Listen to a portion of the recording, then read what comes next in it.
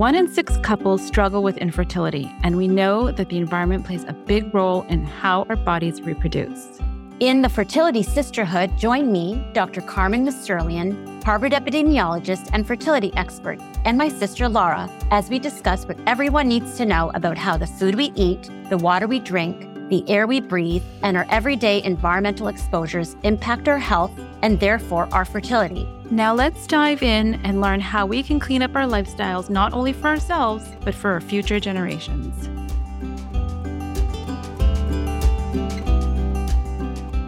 Welcome to the Fertility Sisterhood, cleaning up your lifestyle for future generations.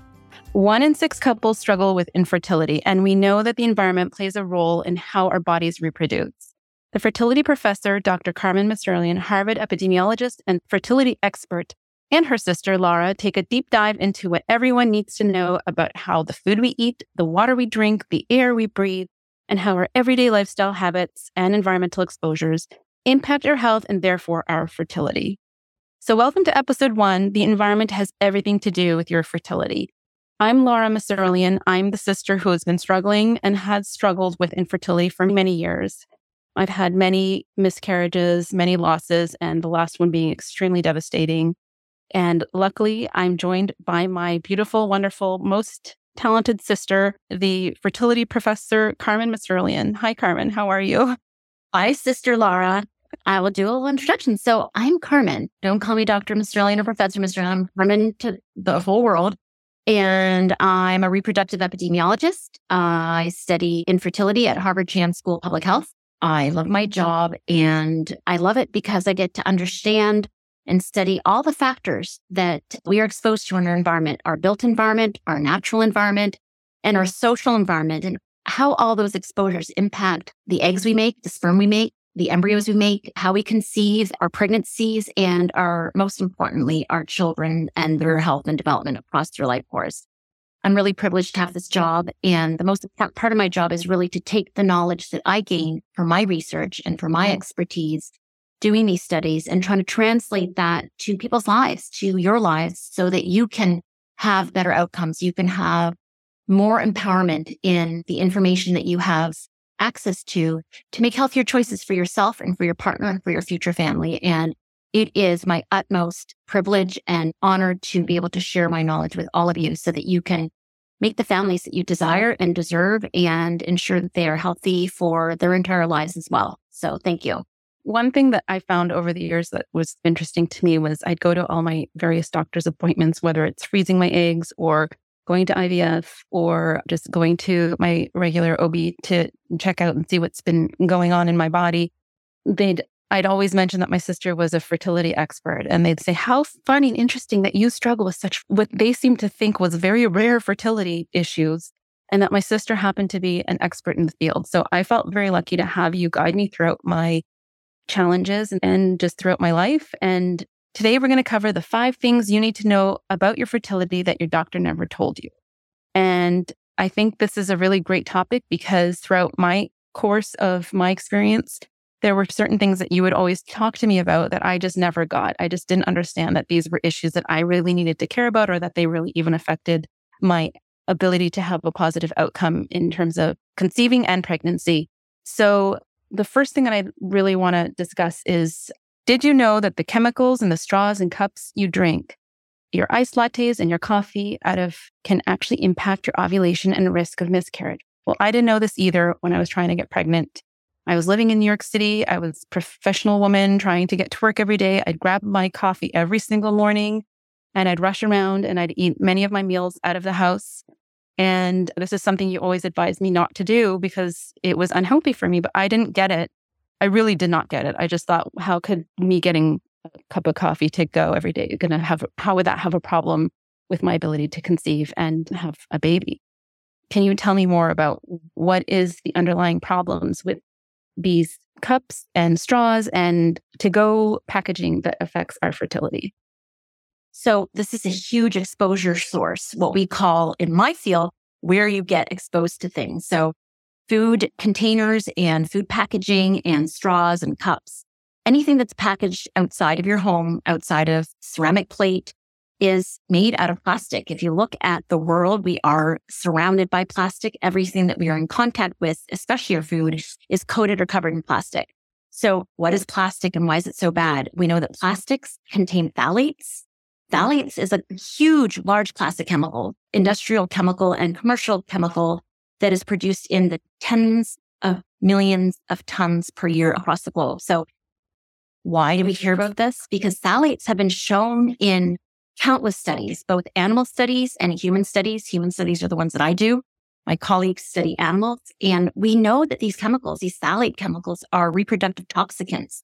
They're actually labeled as reproductive toxicants. They harm reproductive health. They harm male health and they harm female health. And how they do that is different depending on who's exposed and when you are exposed. But we have studies that have shown that exposure to these phthalates, certain kinds of phthalates, and the types that we find in the straws and the cups that you get your Starbucks or your Dunkin' Donut coffee from, and any kind of straw or cup, is coated with these chemicals. And these chemicals are not bound or bonded to the actual container. So they leach out into the beverage, especially if the beverage is hot. And even if the beverage is not hot, they leach into the food or into the beverage, and then you drink it, and then your body gets exposed to it, and then it metabolizes it. But what we know is that individuals and women of reproductive age that have higher concentrations of these chemicals, when we measure these chemicals in their urine, because that's where we measure them in, the metabolites of these chemicals, individual women who have higher concentrations in their urine have reproductive problems, including a higher risk of miscarriage, longer time to pregnancy, difficult ovulation. These chemicals have also been associated with things like PCOS. And in men, we see that these chemicals are associated with, they impact male semen parameters. So we see differences in how men produce sperm, the amount of sperm they produce, the quality of the sperm. And in total, we know that phthalates result in diminished fertility capacity among couples. So couples have a longer time to pregnancy. And even if they do get pregnant, they have a higher risk of miscarriage.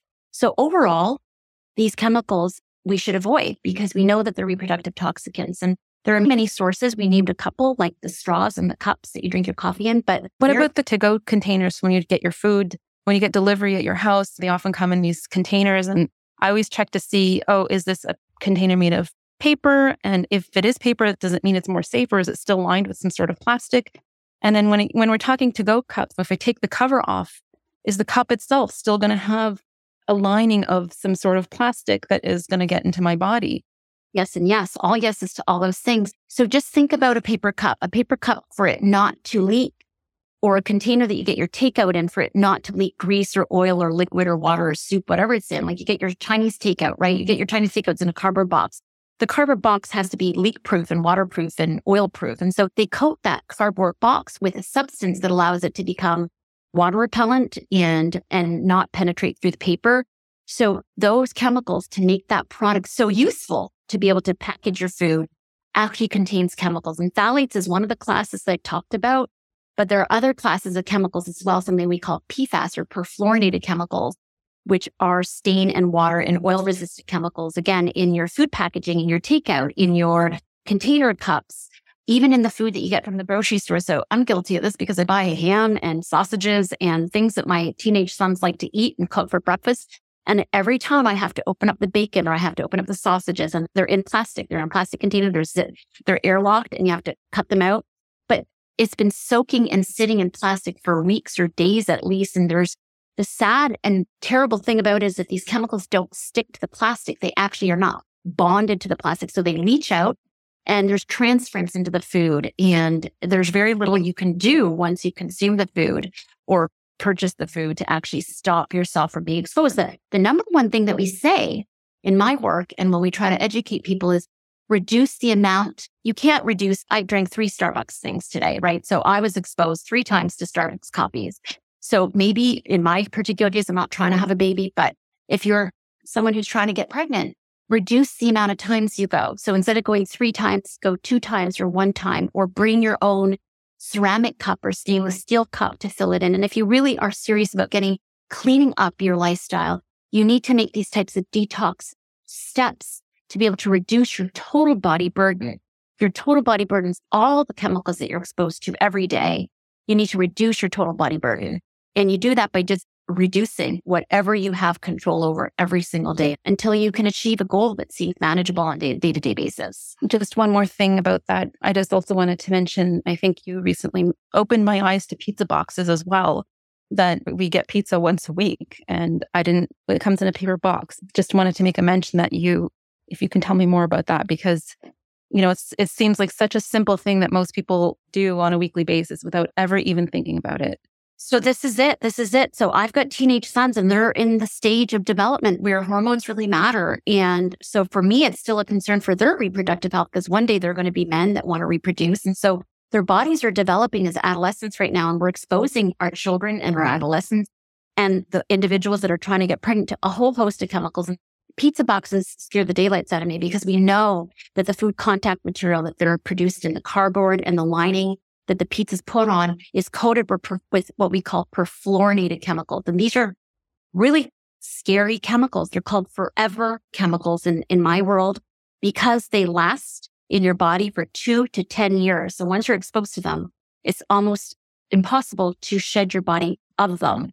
And they stay in our environment. So once you dispose of that cardboard box and it goes to the refill and gets recycled because it's paper, that refilling and that recycling process actually upcycles all those chemicals back into the system. So the recycled boxes with recycled paper are actually triple coated with these PFAS, which stay in our environment for hundreds and hundreds of years. They don't biodegrade. They don't break down. They bioaccumulate up the food chain and end up in the food and in the meat that we eat and the vegetables that we consume because they get put into soil if things are getting recycled, composted. So there's a whole system involved in how these chemicals just keep regenerating into our environment.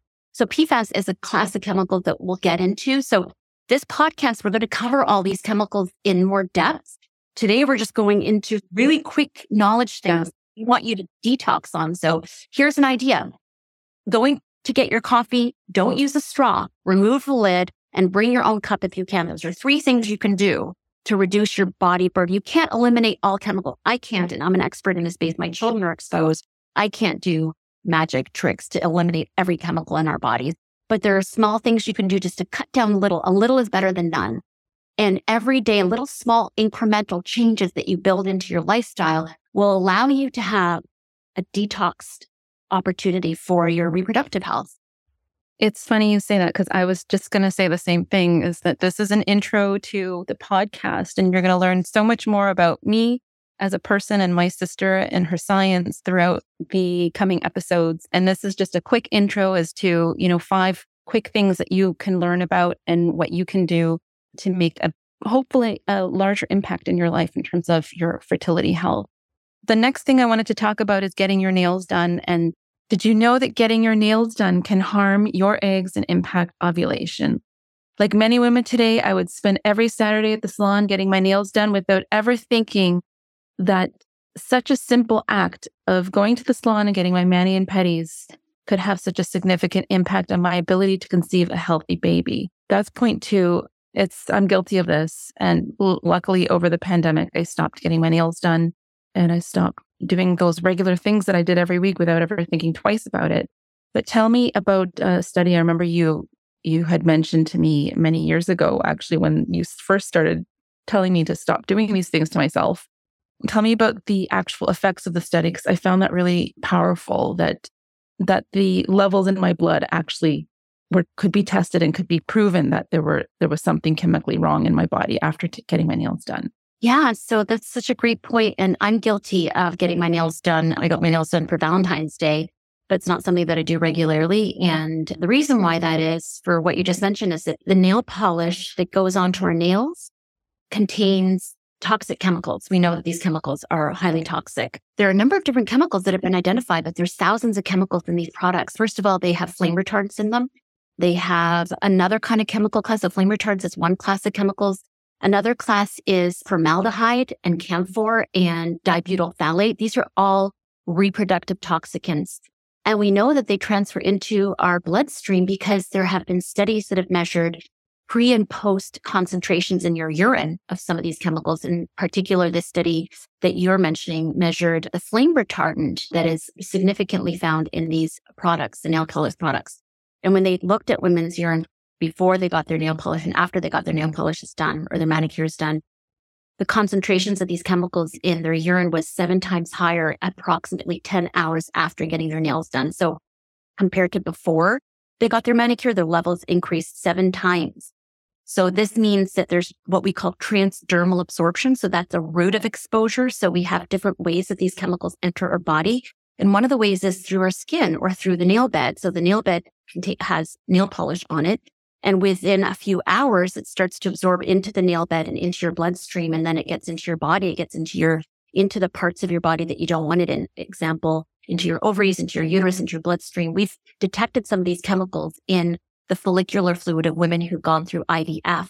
We can actually quantify these chemicals in the follicular fluid. When we remove an egg from a woman during IVF, we've measured the fluid that comes with that egg, and we've detected these chemicals in the fluid. So it's concentrated in our ovaries, it's concentrated in our eggs, it goes into our bloodstream, it has epigenetic modifications. And we know through this work that both through animal studies and human studies that higher concentrations of these chemicals in our body results in a higher risk of miscarriage and a longer time to pregnancy for women.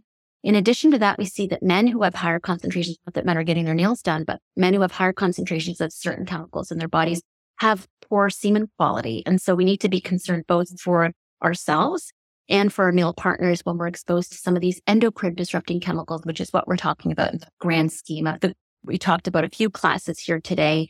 Phthalates was one of them. Perfluorinated chemicals or forever chemicals was another one. And now we're talking about flame retardants found in nail polish, among other chemicals. All reproductive toxins, all associated with a longer time to pregnancy, more complicated histories in their pregnancy, including miscarriage risks and lower semen quality for male partners. So yeah, nail polish and nail salons is not something, if you're trying to get pregnant, something that you should reduce the number of times you go, the frequency of going. If you need to go for a special occasion, that's okay. But I really strongly recommend really just trying to detox your body by avoiding certain types of cosmetics and services that expose you to high levels of these chemicals through these things like nail polish and makeup we talked about earlier today. Yeah, that was one that really disturbed me. Like it stuck with me for many years now because it's just something you never would think about when you're at the salon and you're getting your nails done. You feel really pretty, you feel really good. And you'd never think that hours later that there's still chemicals that are leaching into your body and going into your bloodstream and going, even as you said, into your ovaries. The connection is so surreal somehow that you wouldn't even put the two together, right? And these chemicals are also carcinogenic. So even if it has no impact on your reproduction and you're not trying to conceive, these chemicals are known carcinogens and they can increase your risk of all kinds of reproductive cancers, including breast cancer and other types of cancers like ovarian cancer. So we want to be really careful with our exposure just for our bodies across the life course, not just for reproduction, but across our life course to make sure we are as healthy as we possibly can be. Okay, that's really interesting. Thank you. So number 3, the hours of sleep you get every night and the amount of alcohol you drink each week affect your chances of getting pregnant. Okay, I'm guilty of this one too. I never knew that my personal choices and my lifestyle had such a significant impact on my reproduction and my ability to reproduce. But when you add up all these small choices, they make a big difference in your overall reproductive and your overall health. I remember also you coming to visit me in New York and people who live in New York City understand how much the city never sleeps literally because there's always noise, there's always light pollution, there's always sirens going off. And I remember you coming to visit me saying, how do you sleep? How is it that you sleep? And you made me get blackout blinds on my windows because of all the light pollution coming into my bedroom.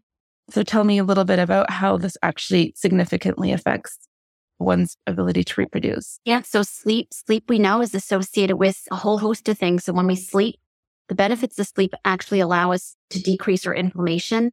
Our bodies produce certain types of hormones while we're sleeping, and these hormones are really protective for our bodies and for our minds and for our reproductive health. Low sleep or not enough sleep results in your HPA axis. Your HPA axis is your hypothalamic pituitary adrenal axis. And that's like the main driver of how our bodies regulate stress, or one of the main drivers of how our bodies regulate stress. And when we don't have enough sleep, our HPA axis gets disrupted. And that HPA axis disruption results in higher levels of cortisol, disrupted cortisol levels across the day. And these things are known to increase our time to pregnancy. So when we have higher levels of cortisol, our bodies can't reproduce, our bodies sense stress. And when our bodies are under stress, our biology tells us it's not a good time to reproduce. So sleeping is really important, both for males and for females. It's not just for females that we're talking about. These studies have shown that too little sleep or too much sleep is associated with differences in our fertility for both men and women. In addition to that, alcohol is something that we need to be careful of as well, because it's a social thing to drink alcohol. People do it socially, but they also do it to try to mask sometimes pain. And going through infertility is a painful process, and failed attempts at IVF is also a very difficult process. I have work that I've looked at and published looking at the trauma of infertility and how it's experienced as a trauma and how that trauma results in more stress. So it's a vicious cycle where you are infertile, it causes stress, the stress goes up, it causes more infertility, and it's a vicious cycle. And the experience of a loss or the experience of a failed cycle can be very traumatic for women and for couples. And that can sometimes result in us coping through mechanisms that are not super healthy, like alcohol or drugs or marijuana.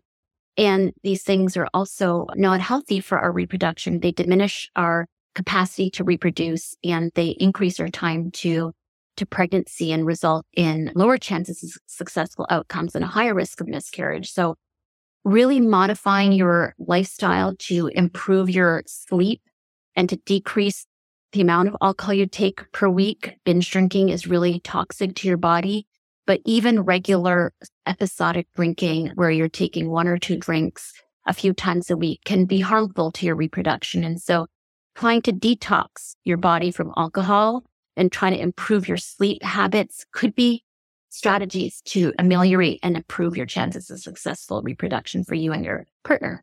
Yeah. Again, this is something that I never thought about because I would go to have drinks with friends after work at least 2 or 3 times a week. And as I said earlier, when you add all this up, you look at your total lifestyle, you're not thinking, okay, I got my nails done on Saturday. I'm going for drinks every Tuesday, Wednesday, and Thursday night with friends. I'm eating out 3 or 4 times a week. It's when you add them all up, it ends up being a really significant amount of pressure that you're putting on your body and on yourself. And the other thing that I thought that you mentioned that is really important is the pressure that comes with loss. I know, having gone through loss multiple times, the last one being very, very traumatic, I think a lot of women can relate because it actually affects your everyday confidence. It wasn't just, oh, I had a loss and I lost a baby. It was the fact that all of a sudden my confidence, I couldn't go to work and feel good about what I was doing in the office. I had to have a lot of therapy to help me cope with the anxiety and the stress of having the loss. I couldn't perform in my everyday job the way that I would have prior to having the miscarriages. And I don't think that people realize just how deeply it affects your everyday lifestyle, your everyday capability of doing regular tasks that you would have done prior without ever thinking twice about it. I remember going to the office and feeling like, oh my God, my boss is going to think I'm doing such a terrible job. I'm such a failure. I can't even do my work. And I didn't even clue in that it was related to the fact that I had just had a significant miscarriage. I just felt, oh my goodness, I'm such a failure. I can't even do my job every day. And it was even hard facing people in the office and just pretending like everything was okay and normal.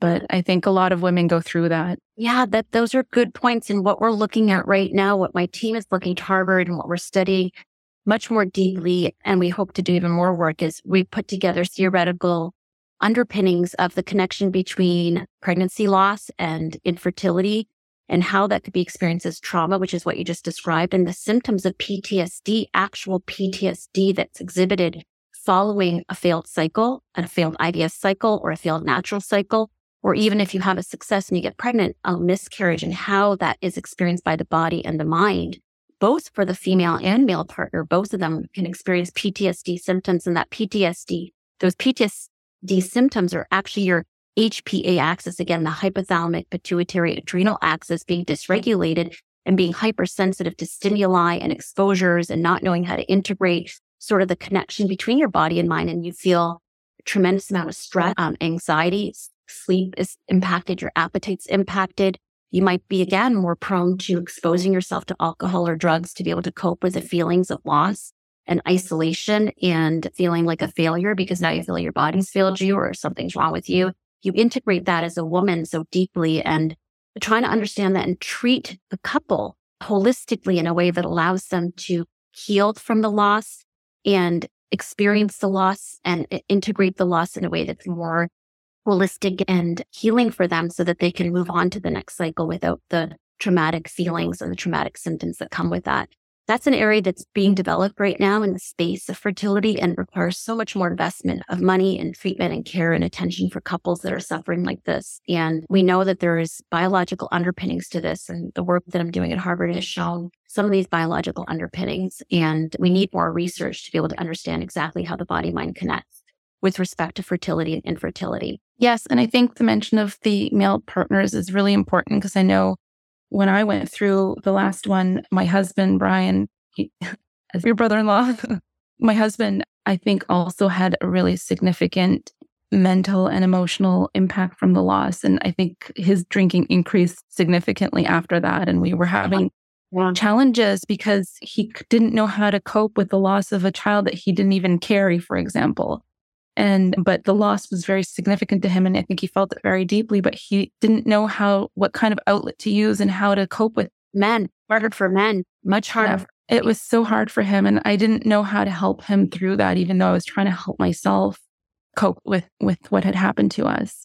So for men, it's harder because they haven't experienced it biologically, physically, right? So it's not, but then they also are experiencing a loss through you. So they are mourning and empathizing with their female partner, and seeing you experience that is a loss to them and a pain for them. But then they also mourn the loss of the child. So they have a double burden. They have the burden of trying to care for you and feeling for you and empathizing for you, but also their internal thing, which is this baby that I cared for and loved in my heart and wanted so much is now not there anymore. And so there's two things that they have to cope with. And even hard for men, we really need to pay much, much more attention to the male partner because we don't appreciate just how much they struggled through the infertility process as we do. And they cope so differently than we do. They don't cope the same way. They don't have the type of support structures or even conversations or even language to be able to use with their guy friends or with their female friends or colleagues or partners to even say, I'm really sad and really hurt. Like men have a hard time with their feelings, and we need more attention paid to the male partner because they need care and attention just as much as we do in the process of trying to conceive. And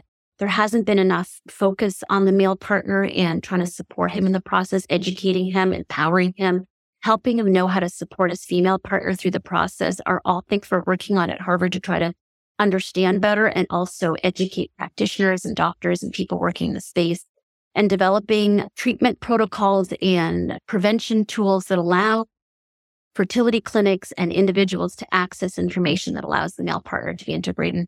One of the things that I'm very passionate about is really this idea that we're talking about female health and women's health, but we're only as healthy if we're in a heterosexual partnership as our male partner. So if we want to focus on women's health, which is my goal in my work, is really it's about empowering women and helping women achieve their goals in reproduction. We need to make sure that their male partner is as healthy as they possibly can be. And without focusing on the male and making sure he's healthy, it's a limiting factor for a female's health. If the male partner is the weakest link, if he's unhealthy, then we're going to be unhealthy.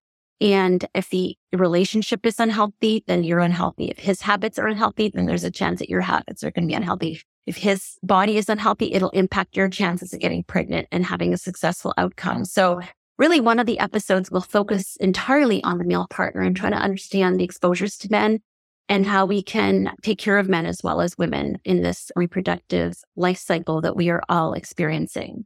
So stay tuned for that episode. Yeah. So after I had my loss, I went through a major, obviously emotional and physical, and everything changed. It was really difficult. But with time, I understood how the changes that I needed to make to help myself and help my husband get to a better space, a healthier space. Even though we were very healthy, we exercised, we took good care of ourselves. We were making a lot of bad decisions on the day-to-day. And one area that I really cleaned up was my personal care products, including my shampoo, body lotion, face creams, makeup. All of these contain lots of toxic chemicals that you never really even think about. Many over-the-counter high-end brands that I was using every day actually were really bad for me. And I started to research this after you kept telling me repeatedly to stop using these products. And I started doing a ton of research and looking at really interesting websites like the EWG Skin Deep database, which helps me make better decisions and find products that don't have these endocrine disruptors. So tell me about how my personal care products and the choices of what I was buying actually really, even if they were really high-end, fancy brands, were really not healthy for me in the long run. So I talked a little bit about sources of exposure, and we'll get into that more in some of the future episodes. But just as a little quick take here today, as the top 5 things we're talking about, personal care products is one of the number one sources of exposure. So we talked about food initially and the packaging of food and how that's a source of exposure. But what we put on our bodies every single day, how we wash our hands, the kind of soap that we use, the kind of shampoo that we use, the body lotion that we spread all over our skin, the face cream, the deodorant, and household products. Yeah, and products too, and the suntan lotion, how those things, those products contain countless chemicals in them. And sometimes the higher end ones have lists of chemicals that first of all, I can't even read them, and I'm a scientist. I don't even know half the names of them. But there are classes of chemicals in there that we've studied that we know are toxic, reproductive toxicants.